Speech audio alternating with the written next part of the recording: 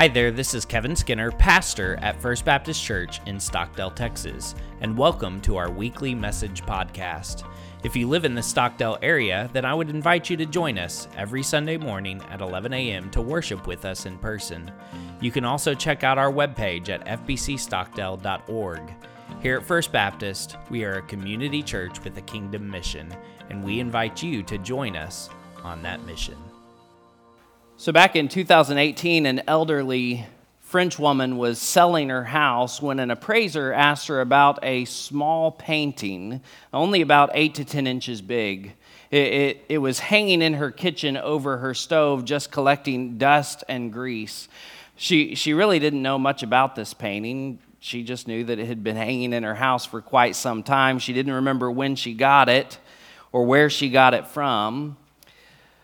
But after further investigation by an art specialist, it was determined that this was one of only 8 paintings from the 13th century depicting the crucifixion of Christ, and it was by an Italian artist at that time.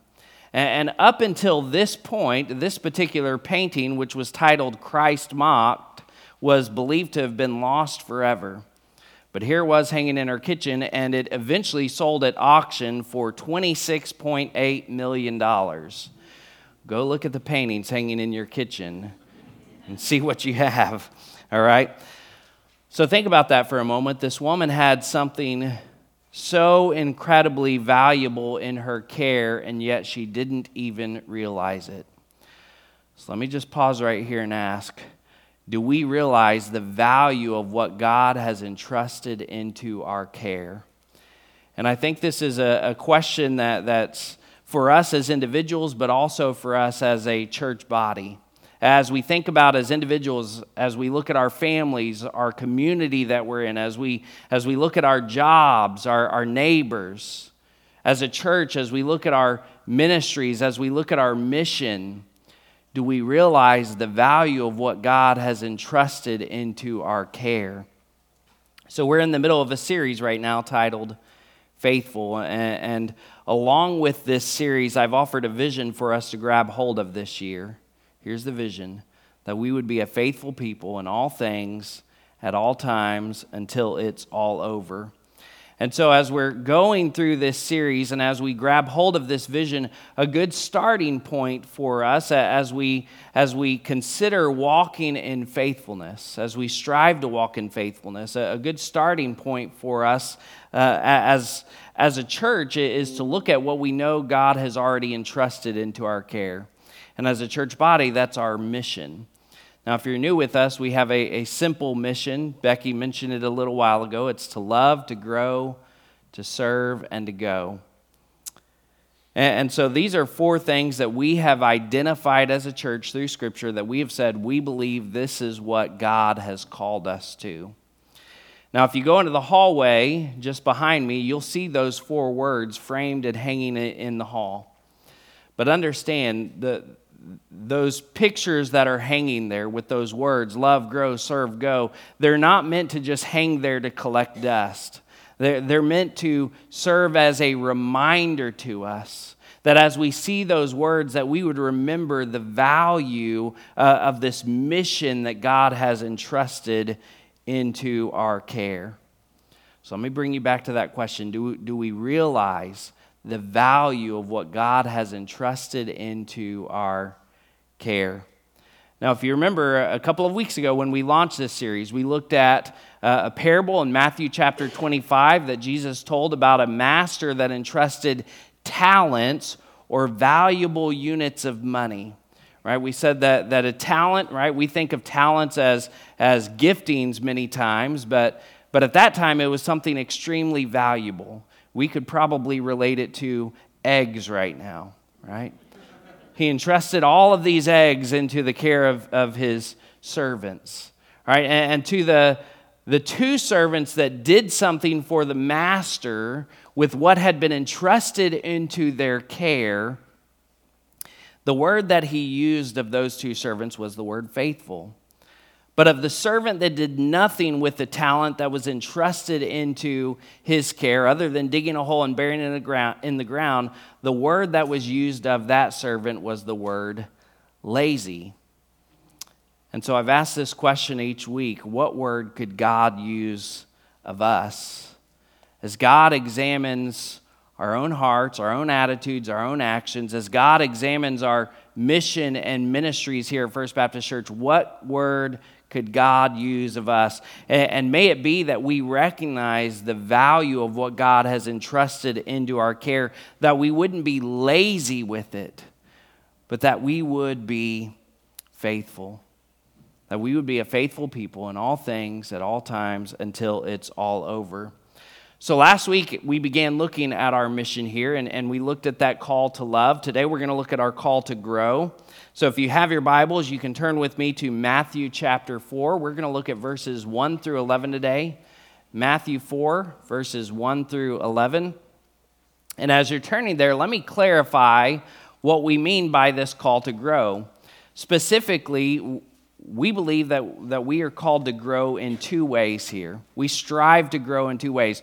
We want to grow in our relationships with one another, and we do that by gathering together to worship together. We do that in small groups or Sunday school classes, growth groups, whatever you want to call those. We do that through fellowships. We want to grow together in our relationships with one another. But most importantly, we want to grow in our relationship with God. And we believe that one of the primary ways that we can grow in our relationship with God is through the faithful study of His Word. And so we're going to focus on the value of studying and growing God's Word in our passage today. Now, our passage this morning, it may be familiar to some of you. This is the temptation of Jesus in the wilderness. Now, following the events of Jesus' birth in chapters 1 and 2, chapter 3 picks up with John the Baptist announcing Jesus' arrival onto the scene. Now, this is not his arrival in the manger like the angels announced to the shepherds. This time he's announcing Jesus coming as the Messiah, kind of signaling the beginning of his earthly ministry, which is going to begin following this temptation in the wilderness. Now, between the time of Jesus' birth and this announcement of Jesus by John the Baptist, we really don't see much about Jesus' childhood. But we do see something important in Luke chapter 2. In Luke chapter 2, we see Jesus as a young boy at age 12, and his parents accidentally leave him behind in Jerusalem. Now, unlike Home Alone, Mary didn't realize that she had left her son behind quite as quickly, right? And so 3 days later, they return to Jerusalem, and they find Jesus sitting in the temple, listening and learning from the teachers there and asking questions. And of course, what was being taught and what was being read in the temple were the scriptures. Now, not the New Testament scriptures, right? That hadn't been written yet. But what Jesus was listening to and learning were the Old Testament scriptures. The law was being read. And so passages that we have in our Old Testament today.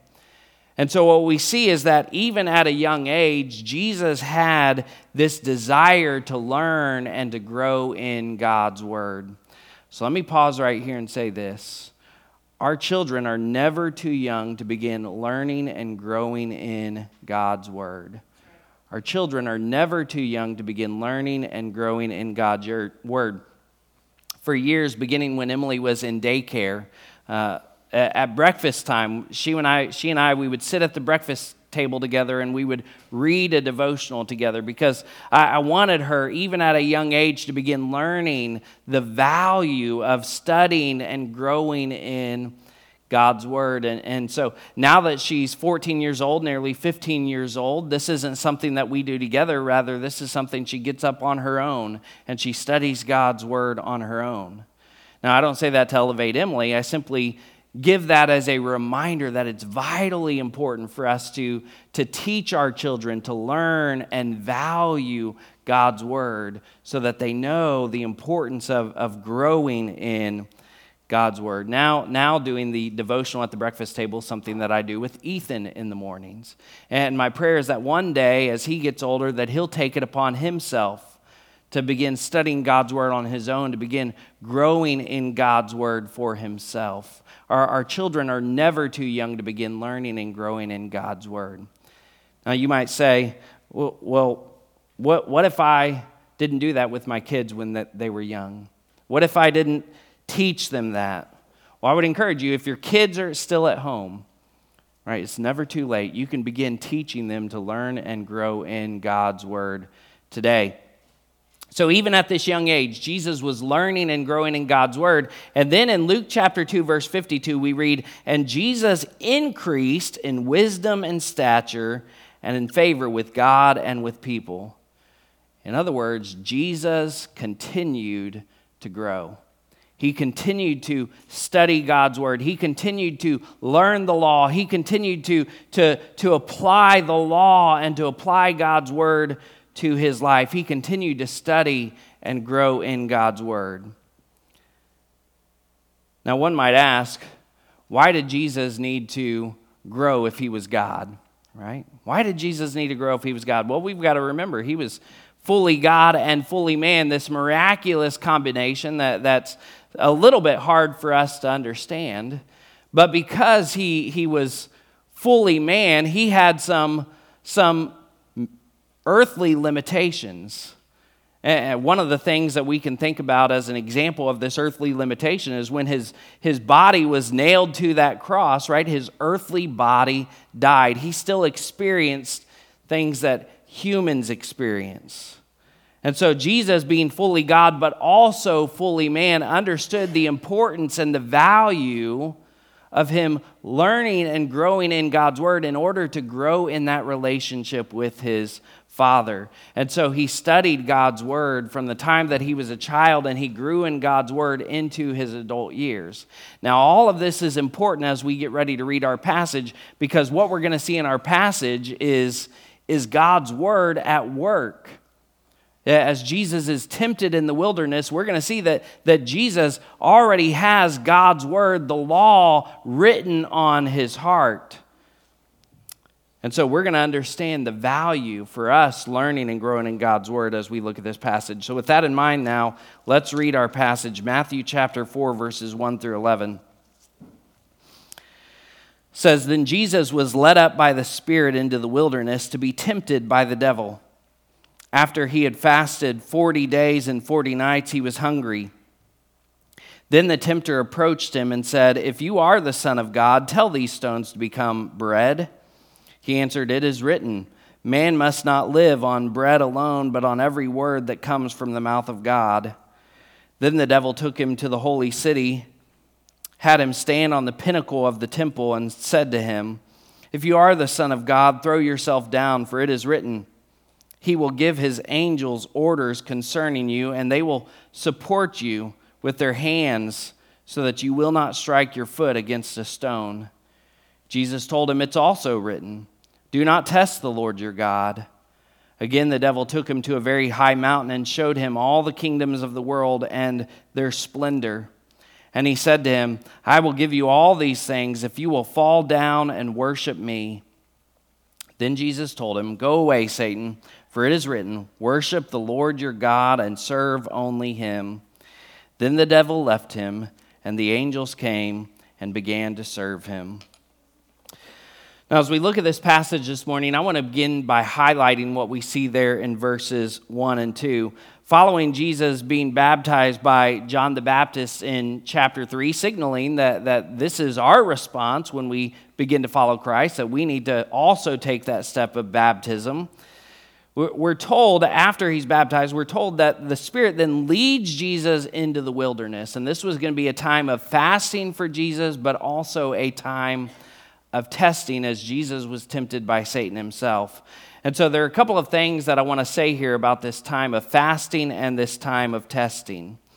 As we think about times of fasting, understand fasts are times of self-denial for the sake of spiritual growth.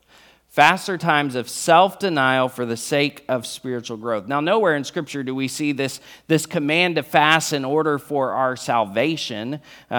This is not to produce salvation in our lives.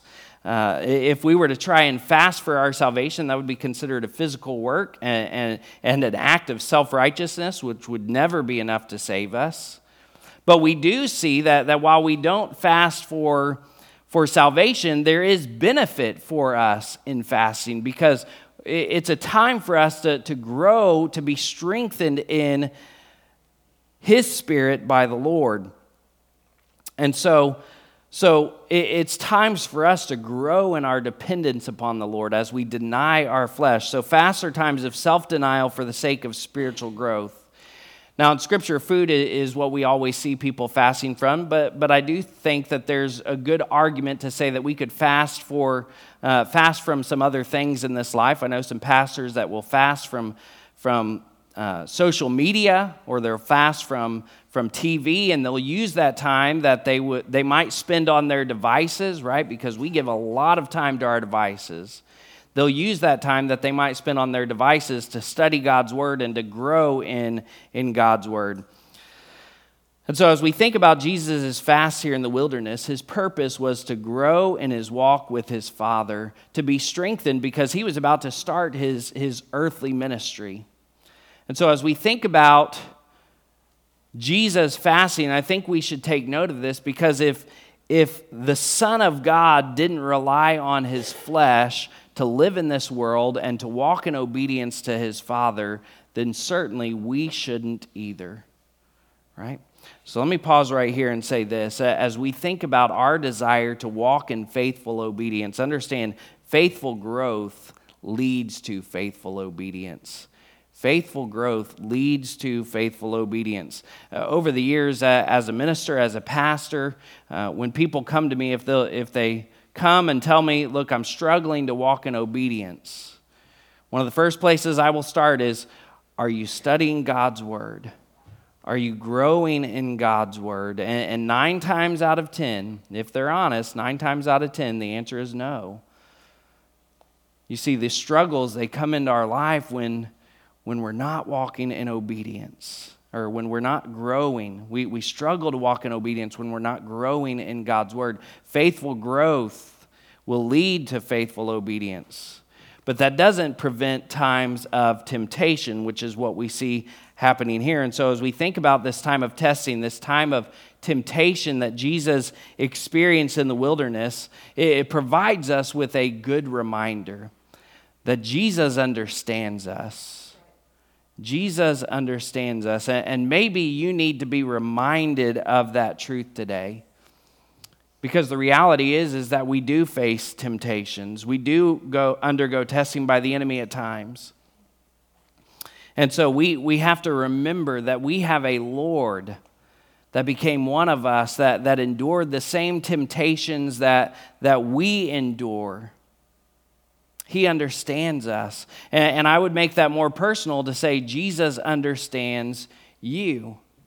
You may look at your own life and the temptations that you experience in your own life, and you may think to yourself, man, I can't share this with anybody. There's no one that understands me. So I want you to hear that again. Jesus understands you.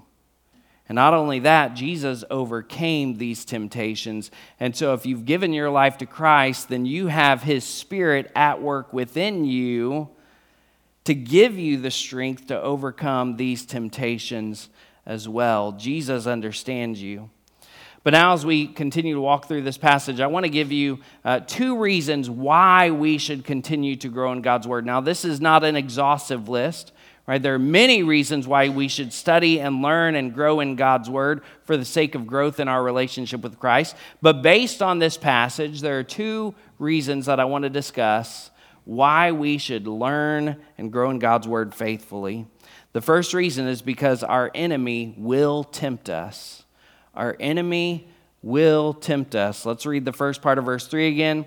It says, "Then the tempter approached him and said," our enemy will tempt us. And We see Jesus being tempted here, but we have to remember if Satan is bold enough to tempt even the Son of God, certainly he's bold enough to tempt you and me as well.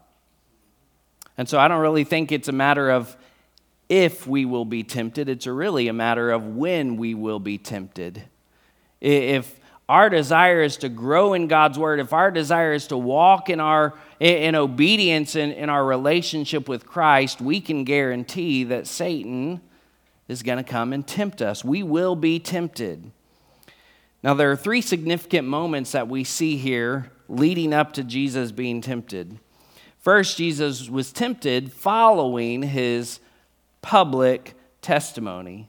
This, of course, was his baptism, right? People had just witnessed Jesus being baptized, but not only that, the heavens opened up, the Holy Spirit descended like a dove, and this voice from heaven was heard saying, "This is my beloved Son with whom I am well pleased."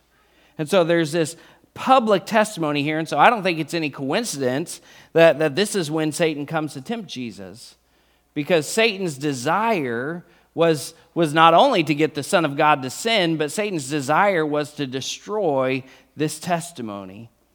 And I believe that's Satan's desire in our lives as well, to destroy our testimony. So understand, when we take a stand for God in public, Satan will tempt us in private. When we take a stand for God in public, Satan will come and he will tempt us in private, because what happens in private, what happens in darkness will often come into the light, and Satan's desire is to destroy that testimony, right? If we are testifying to the Lord, his desire is to come and destroy that testimony in our lives. Now, this doesn't mean that we don't take a stand for God or for Christ in public. It simply means that we need to be on alert, because the tempter will be coming. Second, Jesus was tempted following this time of spiritual growth. He had just spent this 40 days fasting and growing in his relationship with his Father. And so here Satan comes up to try and destroy and to weaken Jesus where he had been strengthened. Third, Jesus was tempted when he was weak in his flesh. While he had been strengthened in his spirit, right, because he had been fasting for 40 days, he was weak in his flesh. Scripture says he was hungry. Nothing good happens when we're hungry, amen? All right? So let me pause right here and say this. Satan sees our physical weakness as his opportunity. Satan sees our physical weakness as his opportunity. And so he will come and he will tempt us when we're physically alone and when we're physically weak, because his desire is once again to distract us from our call, to detour us from our path, and to destroy our testimony. He sees our physical weakness as his opportunity. And so as we recognize all of these moments that led up to Jesus being tempted, it shouldn't prevent us from taking a public stand for God or for Christ. It shouldn't prevent us from being strengthened in our walk with Christ, from striving to grow in our walk with Christ, from denying our flesh at times to grow in the Spirit. It shouldn't prevent us from any of that, but it should cause us to be prepared for the times that the tempter will come. And so I want you to see how Jesus responded to these temptations, because this is really the focus of our message.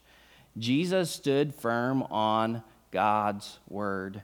Jesus stood firm on God's word. The scripture that Jesus began learning as a child, the scripture that Jesus continued to learn into his adult years, the same scripture that you and I have today is what Jesus used to stand against the enemy. I think this is important for us. You know, Jesus, he probably could have used some of his miraculous powers as God, but Jesus didn't use anything more than he has given to us to overcome the enemy. He used God's word. And so we can rest assured that in his strength and with the tool that he has given to us, the same tool that he used, we can use that same tool when we are tempted as well. So let me pause right here and say this. God's word is our best defense against the enemy. God's word is our best defense against the enemy. In these moments of these temptations, Jesus didn't try and philosophize. He didn't try and reason with Satan. He didn't base anything on his own feelings. Time and time again, as Satan came against Jesus with these temptations, Jesus responded, "It is written." It is written, because God's word is our best defense against the enemy. And so if we're going to stand on God's word, if we are going to use God's word, if we're going to have that in our tool belt, if we're going to have that in our heart, then what it means is that we have to be faithful to learn. We have to be faithful to study. We have to be faithful to grow in God's word today when we're not being tempted. And these times where temptation is not coming against us. Listen, if you're not growing in God's word today, if you're not hiding God's word in your heart today, then when you're being tempted, you won't have God's word to stand on. And so if you want to stand on God's word in those times of temptation, you have to be faithful to study and grow in God's word today. So the first reason that we see that we need to grow in God's word is because our enemy will tempt us. The second and final reason is because our enemy will twist God's word. Our enemy will twist God's word. Let's read verse 6 again. This is Satan speaking. He says, "If you are the Son of God, throw yourself down, for it's written, He will give His angels orders concerning you, and they will support you with their hands, so that you will not strike your foot against a stone." Our enemy will twist God's word. Now, how Satan knows God's word, we're not told, but it's clear that he does know God's word. And here, what Satan is doing is he's quoting Psalms 91, verses 11 and 12. But Satan is cunning and manipulative. And so he leaves off an important part of this verse. He leaves off these words, "to protect you in all your ways." Well, I believe that this is significant because it was not in Jesus' ways to test his Father. It was not in Jesus' ways to manipulate his Father. It was not in Jesus' ways to use his deity for earthly gain or for his benefit here on this earth. But understand, as we think about Satan twisting God's word, as we think about Satan challenging God's word, this is really nothing new. This is the same trick he's been using since the very beginning. With Adam and Eve back in the garden in Genesis, he said, "Did God really say?" He began to twist and challenge God's word in order to tempt Adam and Eve. But I want you to be reminded that where Adam and Eve failed, Jesus succeeded. Where Adam and Eve failed, Jesus succeeded, and it's because Jesus succeeded. It's because Jesus didn't give in to temptation. It's because Jesus stood on the authority of God's word that he is our perfect and blameless sacrifice.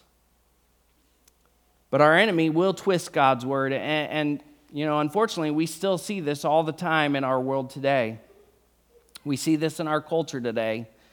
Sometimes our world will take Scripture. Even unbelievers, they may take Scripture and twist Scripture for their own benefit, or they may take Scripture and twist Scripture when they're trying to challenge us in our faith. But it's not just unbelievers that will twist Scripture. Sometimes that happens in the church as well. And we're tempted at times to twist Scripture so that we can justify our own sin.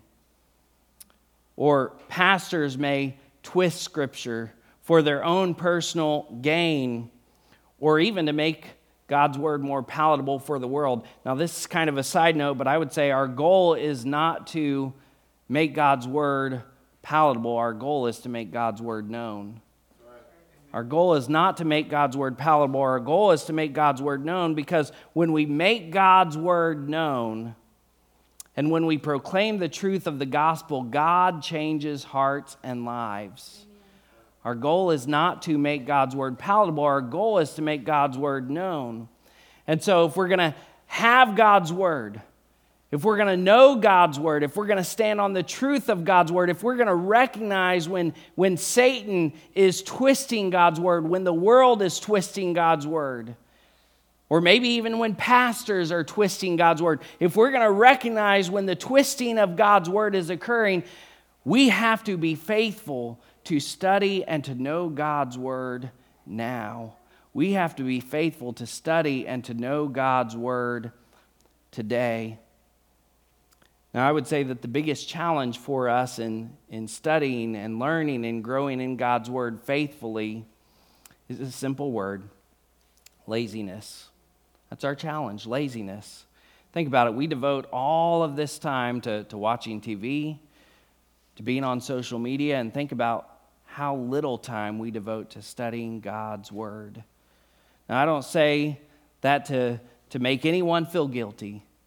I simply say it as a sobering reminder for both you and for me that when it comes to studying God's word, when it comes to growing in God's word so that we can grow in our relationship with the Father, we are called not to be lazy. We are called to be faithful. And may it be here at First Baptist Church, Stockdale, that from now and until the Lord returns, then when it comes to striving to grow in God's word, that the word that could be used of us would be that word faithful, that we would be a faithful people in all things at all times until it's all over. Now, if you've never given your life to Christ today, understand God's word is clear, that if you confess with your mouth Jesus is Lord, you believe in your heart that God raised him from the dead, you will be saved. And if you've never made Jesus your Lord, if you've never made that confession standing on God's word for your salvation, then I want to give you the opportunity to respond this morning. So in just a moment, we're going to sing another song. And as we sing this song, this is going to be your opportunity to respond. And if you're here today and you would say, that's me. I've never made that confession that Jesus is my Lord. But today, recognizing that Jesus is our perfect and blameless sacrifice, that Jesus died, that he rose again, and that he is our only hope for salvation. Today, if you have heard that truth and you're ready to respond to God's word, then I would encourage you to come. I'm going to be standing right down front. I'd love to talk with you, pray with you, that today you might know Jesus as your Lord. Now, maybe you're here today and you would say, I've given my life to Christ, but if I'm honest, you know what? I've been lazy with God's word. I have not been faithfully growing in God's word. And maybe you need to just get that right with the Lord today. Maybe you need to confess that to the Lord today. Listen, you can do that right where you're at, but if you need someone to talk with you and pray with you, I'd be happy to do that. Now, maybe you're here and you would say, I've given my life to Christ, but I've never taken that next step of baptism. And so you need to make that commitment today, just as Jesus was baptized, signaling that that's a call for us to follow him. If you need to take that step of baptism, then I'd love to talk with you as well. And maybe you're here and you would say, I've given my life to Christ. I've been baptized by immersion already, and I know that God's calling me to join First Baptist Church Stockdale, to make this my church home. If that's you, then I would love to talk with you as well. We can talk, we can pray, and today you can become a member of this church body. Well, whatever it is that God's calling you to do in these final moments, I would just encourage you, respond obediently during this time. Stand with me right now. Let's go to the Lord in prayer together. Thanks for listening to our weekly message podcast. At the end of every service, I offer an invitation to respond, and I'd like to invite you to respond today. If you'd like to make Jesus Christ your Lord, or if you'd like information about membership here at First Baptist Stockdale, then head on over to fbcstockdale.org/respond. Your response will come directly to me, and I'll follow up with you this week. God bless you, and have a great week.